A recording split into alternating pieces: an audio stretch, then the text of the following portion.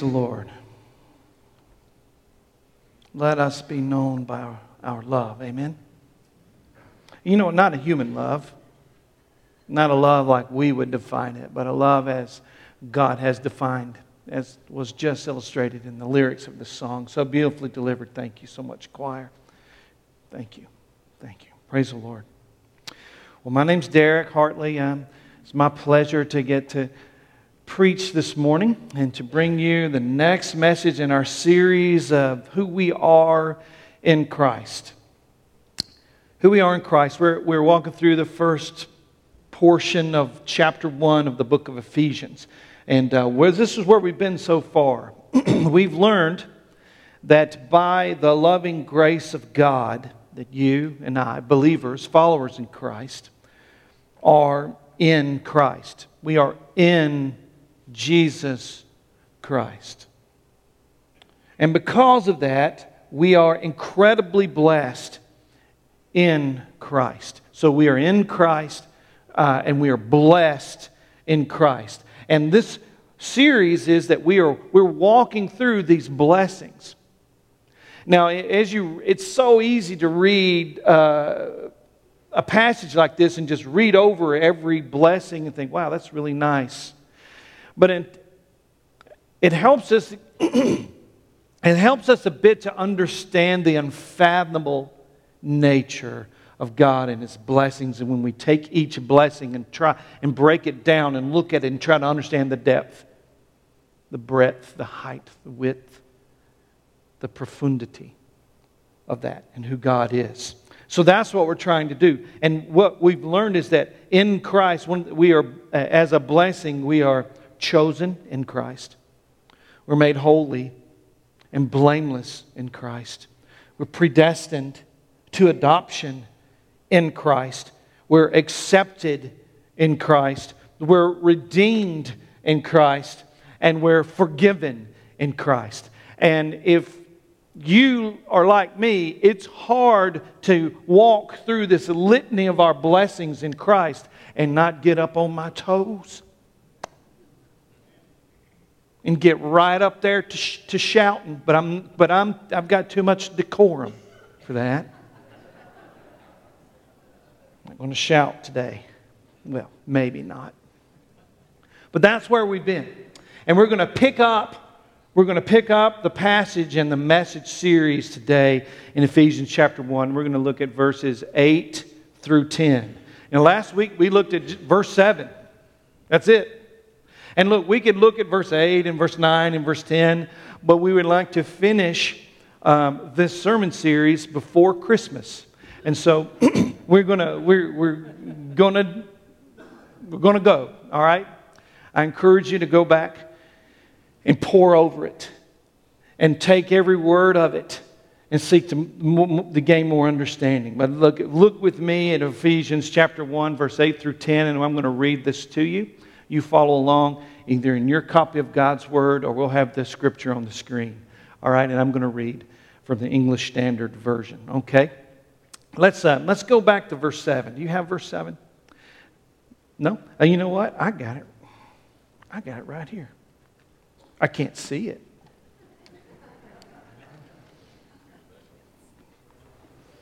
All right. Tom, got my Bible.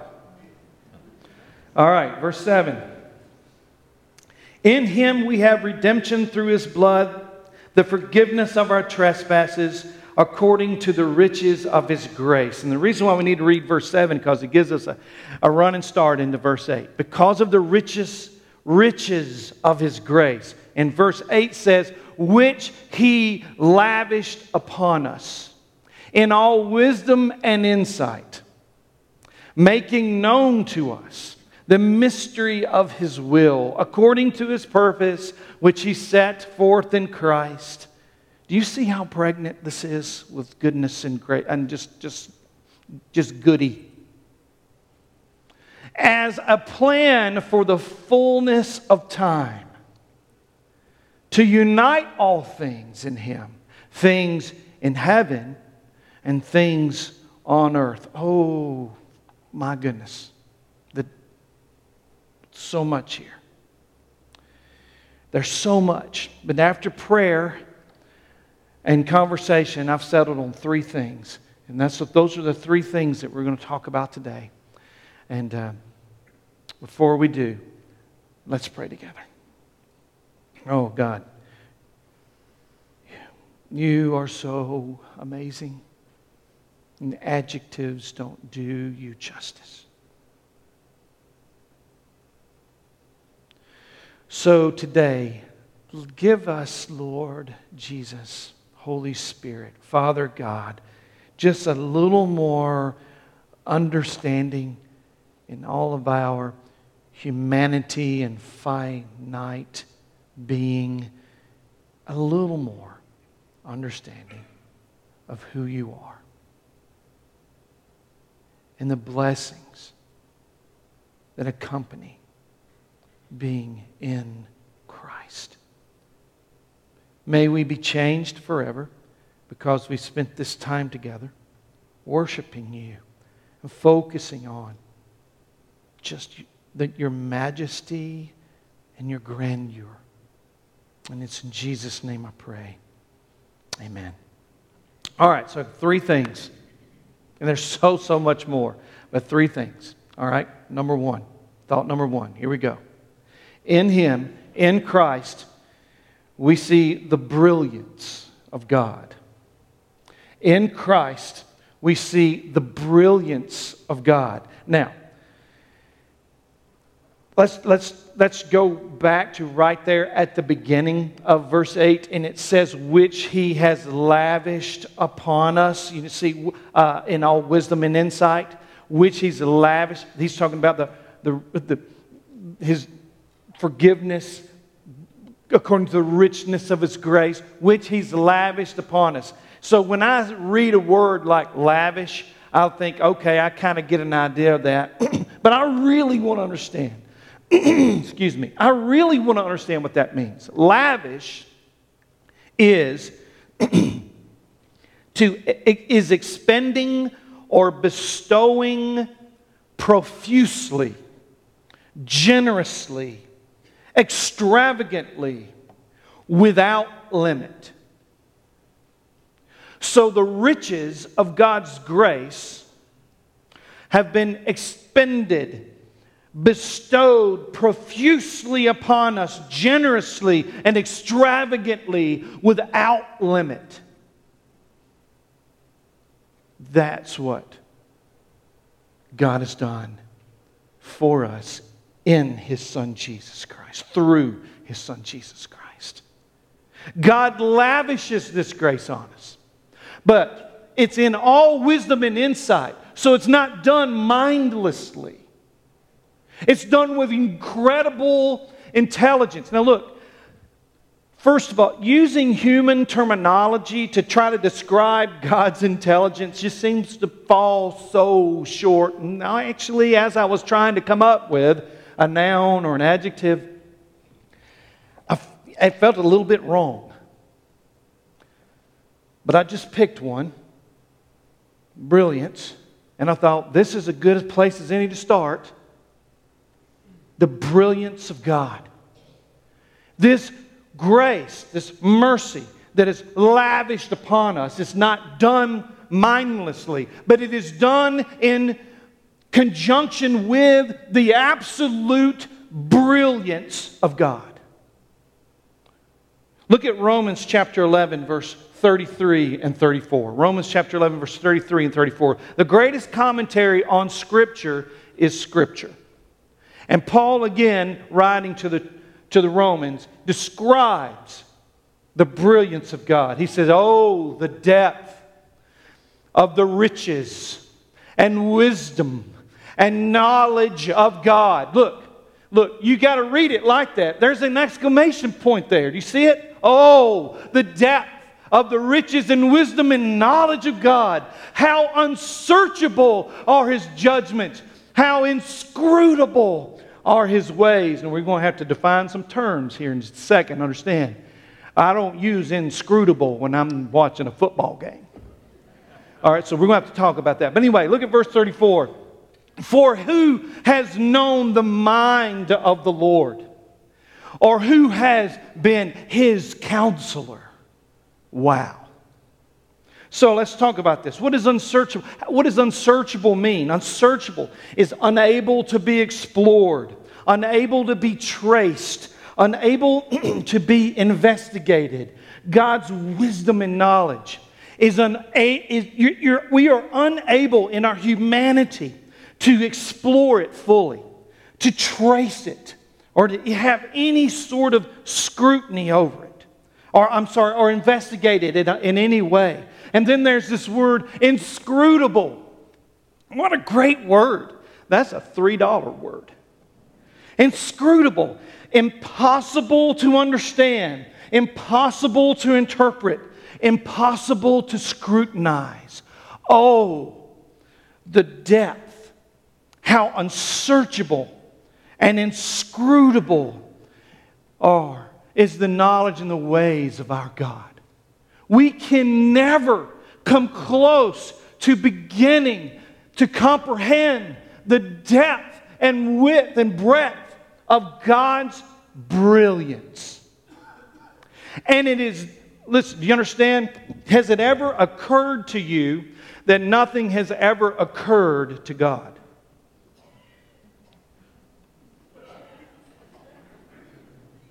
Has it ever occurred to you that nothing has ever occurred to God? Has never been a time in eternity, past, present, or future, that God's been sitting on His throne and said, I just had a great idea.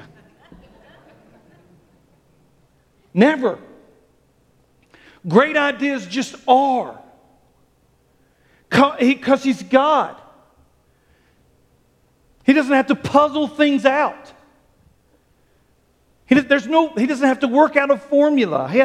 He's God. He just knows.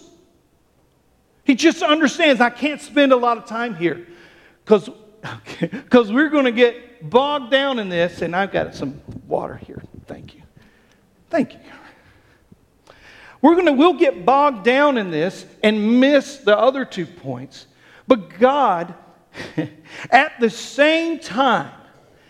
very same time, His process for saving the world, all humanity, is far-seeing, skillfully arranged, and carefully formed at the same time, as well as being instantaneous and immediate.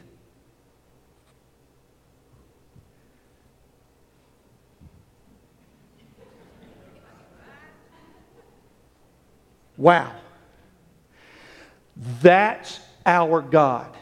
And it is according to that brilliance that God has lavished on us His grace and mercy.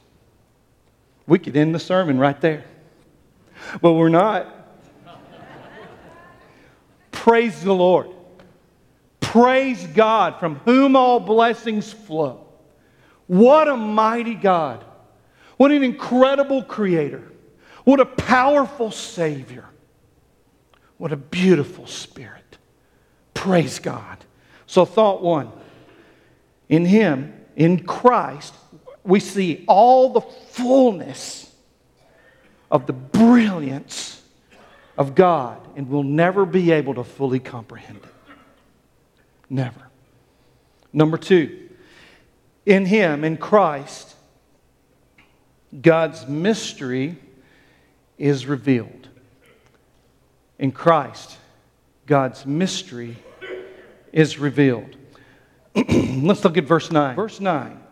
Making known to us the mystery of His will, according to His purpose, which He set forth in Christ. Making known to us the mystery of His will, according to His purpose, which He set forth in Christ. Now look, we're not talking about a mystery. We're not talking about a mystery here in the sense of something being eerie or something being spooky. We're talking about a mystery in this regard. Somebody give this to Mr. Jim. He needs this.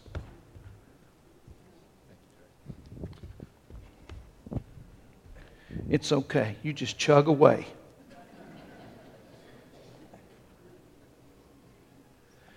All righty. We're talking about a mystery like this in the sense that it is a sacred secret that was previously hidden. A sacred secret that is previously hidden, now revealed and lived out by God's people, which are believers. A sacred secret that was previously hidden, that is now revealed and lived out and by God's people, His believers. And this is His new nation God is using to spread the message of the gospel to the world. And it has to be experienced before it is fully understood. Now let's look at 1 Peter chapter 2, verse 9 and 10.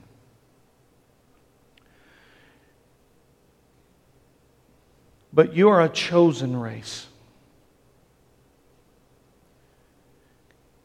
That you are followers of Christ. Those who are in Christ, believers. You are a chosen race.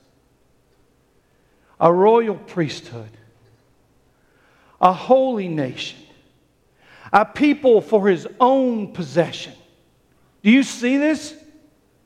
You are a chosen race. A royal priesthood. Chosen. A people for His own possession. That's who we are in Christ. And then, verse 10. That you may proclaim the excellencies of Him who called you out of darkness and into marvelous light. Let's stop right there.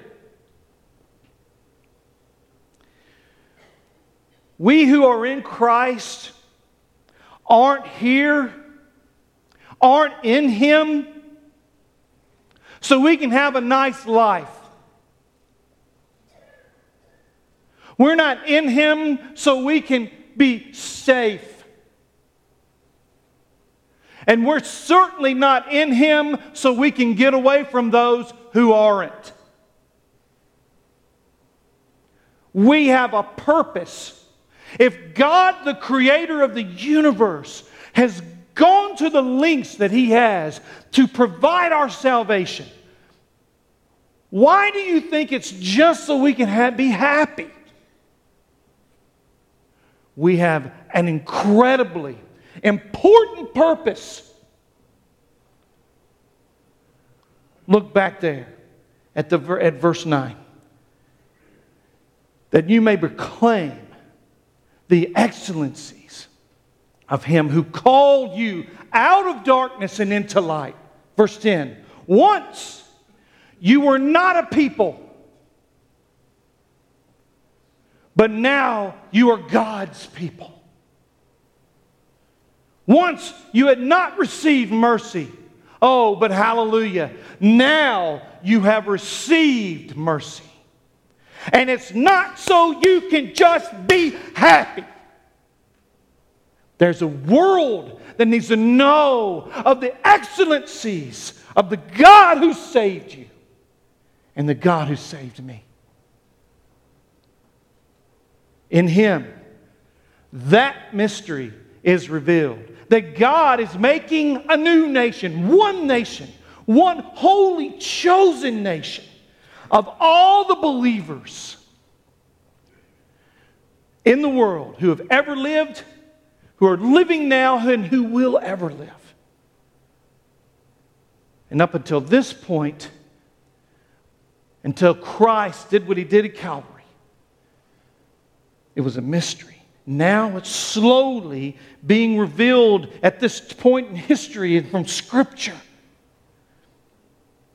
And we know more now about it than they did then, but we're still learning about what it means to be a holy priesthood. We struggle with that, church. We don't understand our calling.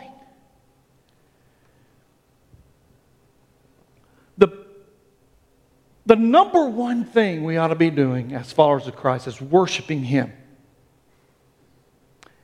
and then leading others to do the same.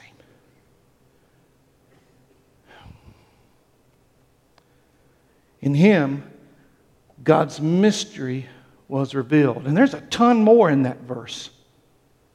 But we're going to call it right there. And then verse 10. Thought number 3. In Him we see God's plan for unity. In Him we see God's plan for unity. Let's look at verse 10. Ephesians chapter 1, verse 10. There it is. As a plan for the fullness of time to unite all things in Him, things in heaven and things on earth. See, we can read that, and it's beautiful poetry. All things in Him, in heaven and in earth. That's just a beautiful thought, right?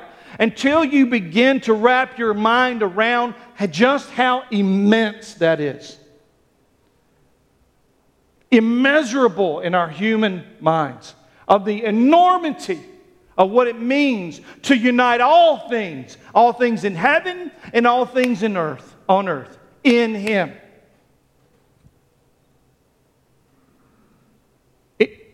It's not unity for unity's sake.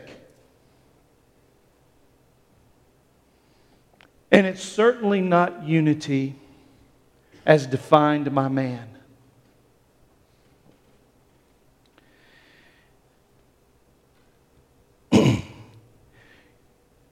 There's a lot of talk in our culture about unity. There's a lot of shaming in our culture, all surrounding unity. There's a lot of rhetoric and a lot of pontificating about unity. You know, I have kind of been studying it. And this is kind of what I get from all this puffed up elaboration on unity. Unity is this. Let's all get unified around the way I think. Let's all get unified around what my idea of unity is. And then if you choose not to get unified around what I think is right, true, and good, then you're dead to me.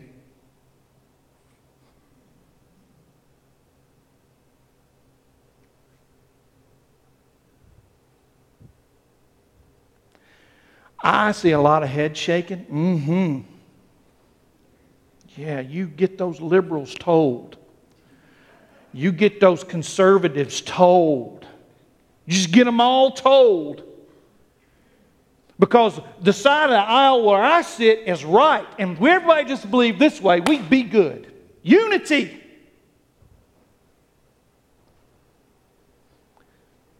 And by right, I mean correct. I don't mean right. The unity that God speaks of here in Ephesians chapter 1 verse 10 is a unity according to God's will, which is to save. A unity according to God's plan, which is to save us by His Son Jesus Christ. The unity we see here in verse 10 is a unity that is according to His purpose, which is to bring Himself glory. His will that all men would be saved. His plan through Jesus Christ. His purpose to bring Himself glory. Oh, we benefit from that, but understand, it is for His glory, not your happiness.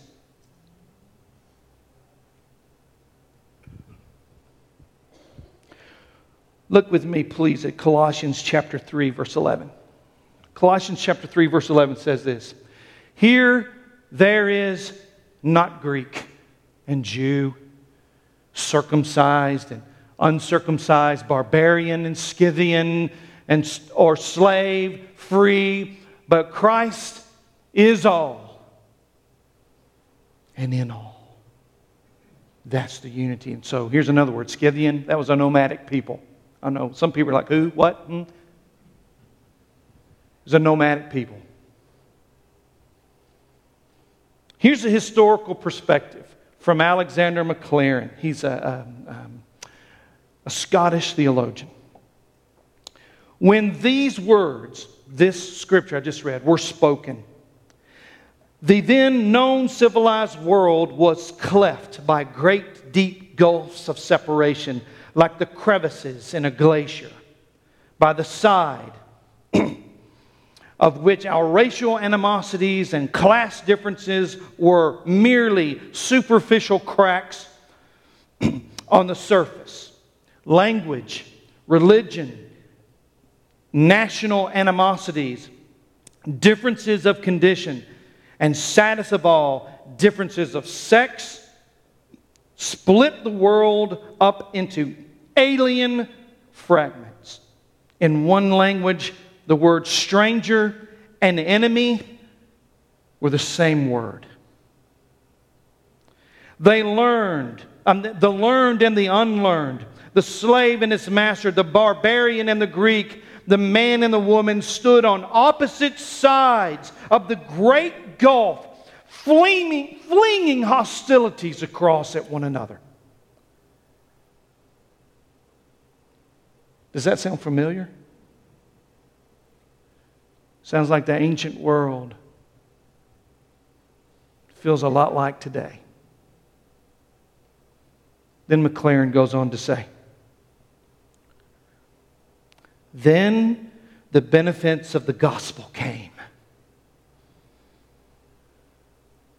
Them, the barbarian, the Scythian, the bond and free, male and female, Jew and Greek, learned and ignorant, clasped hands and sat down at one table and felt themselves all one in Christ Jesus, and they were ready to break all bonds. Let me tell you something.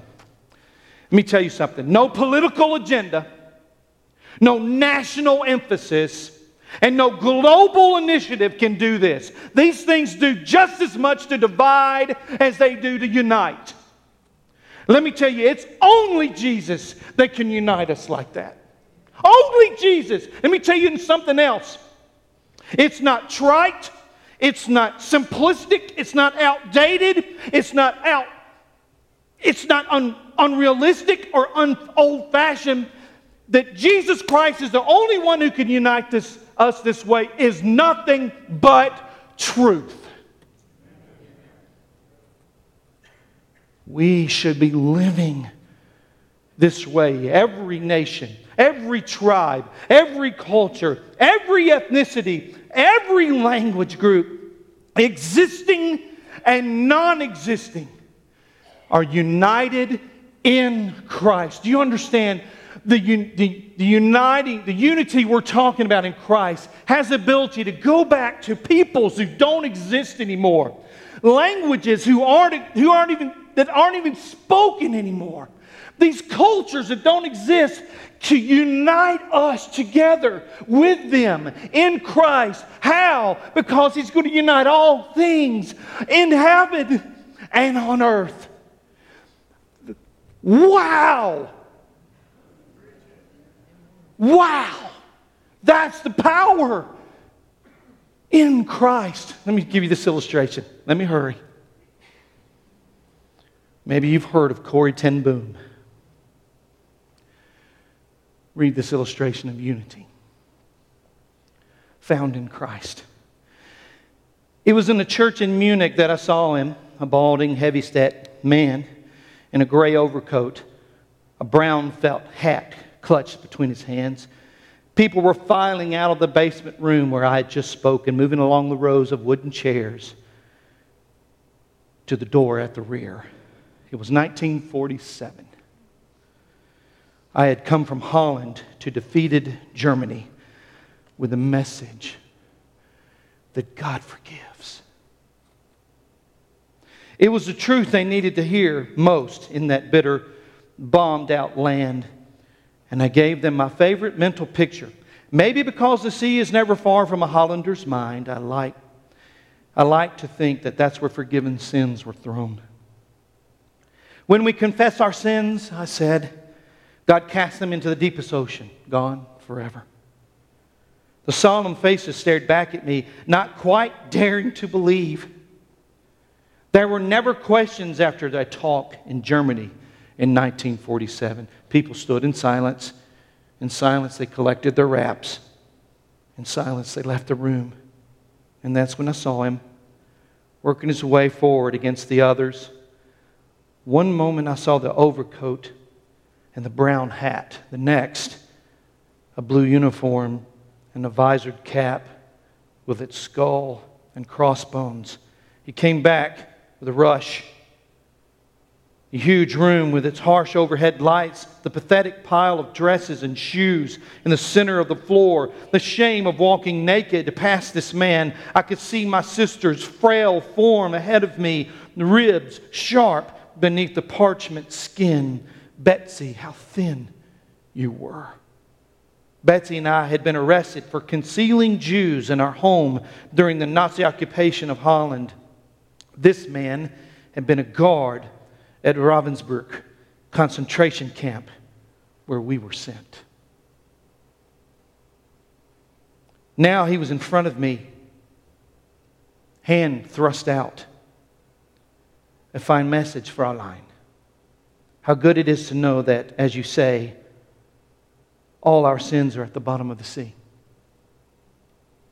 And I, who had spoken so glibly of forgiveness, fumbled in my pocketbook rather than take that hand.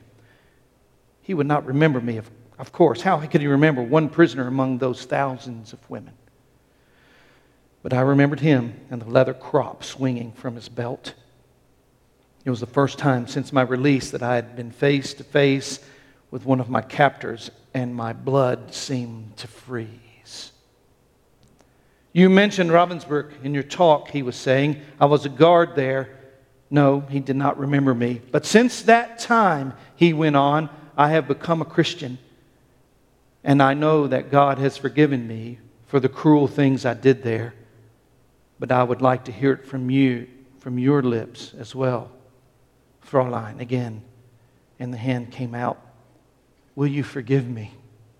Well, I stood there, I whose sins had every day to be forgiven and could not. Betsy had died in that place. Could he erase her slow, terrible death simply for the asking?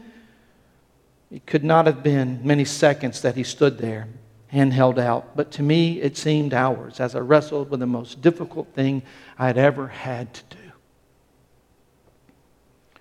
For I had to do it. I knew that. The message that God forgives has a prior condition, that we forgive those who have injured us. If you do not forgive men their trespasses, Jesus says, neither will your Father in heaven forgive your trespasses. I knew it not only as a commandment of God, but as a daily experience. Since the end of the war, I had had a home in Holland for victims of Nazi brutality. Those who were able to forgive their former enemies were able also to return to the outside world and rebuild their lives, no matter what the physical scars. But those who nursed their bitterness remained invalids.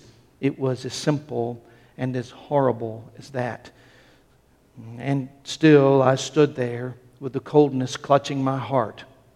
But forgiveness is not an emotion. I knew that too. Forgiveness is an act of the will. And the will can function regardless of the temperature of the heart. Jesus, help me. I prayed silently. I can lift my hand. I can do that much. You supply the feeling. And so woodenly, mechanically, I thrust my hand into the one stretched out to me. And as I did, an incredible thing took place. The current started in my shoulder, raced down my arm, sprang into our joined hands, and then this healing warmth seemed to flood my whole being, bringing tears to my eye. I forgive you, brother, I cried, with all my heart.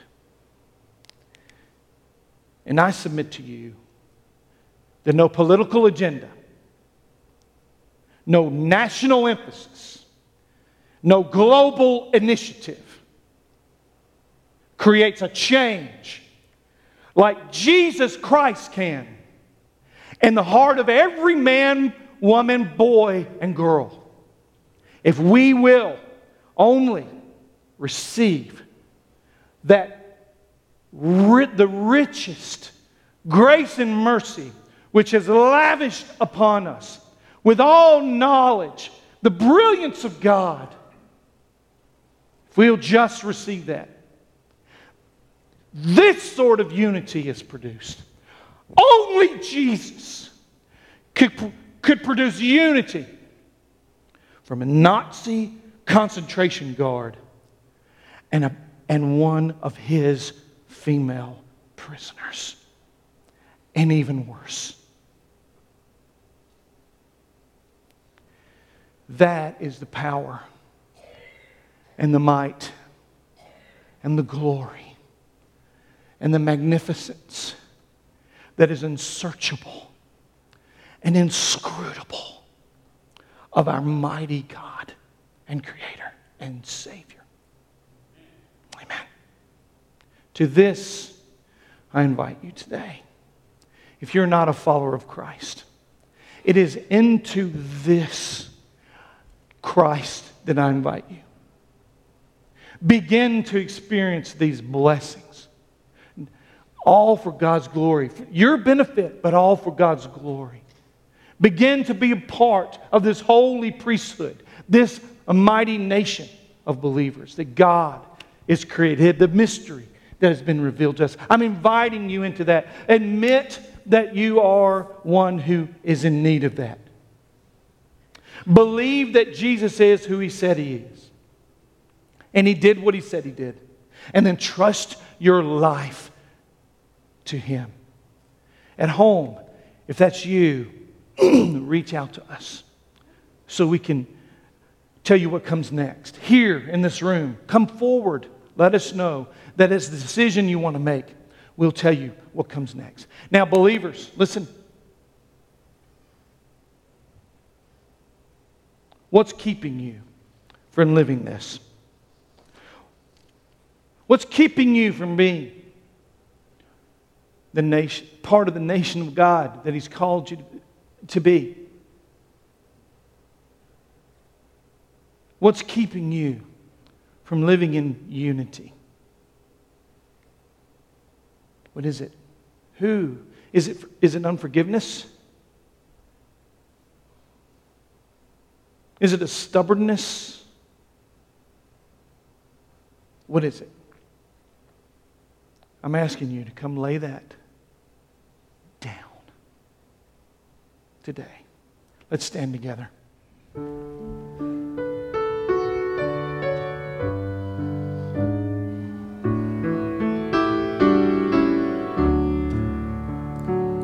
I hear the Savior say, thy strength indeed is small. Child of weakness, watching, find in me thine all in all.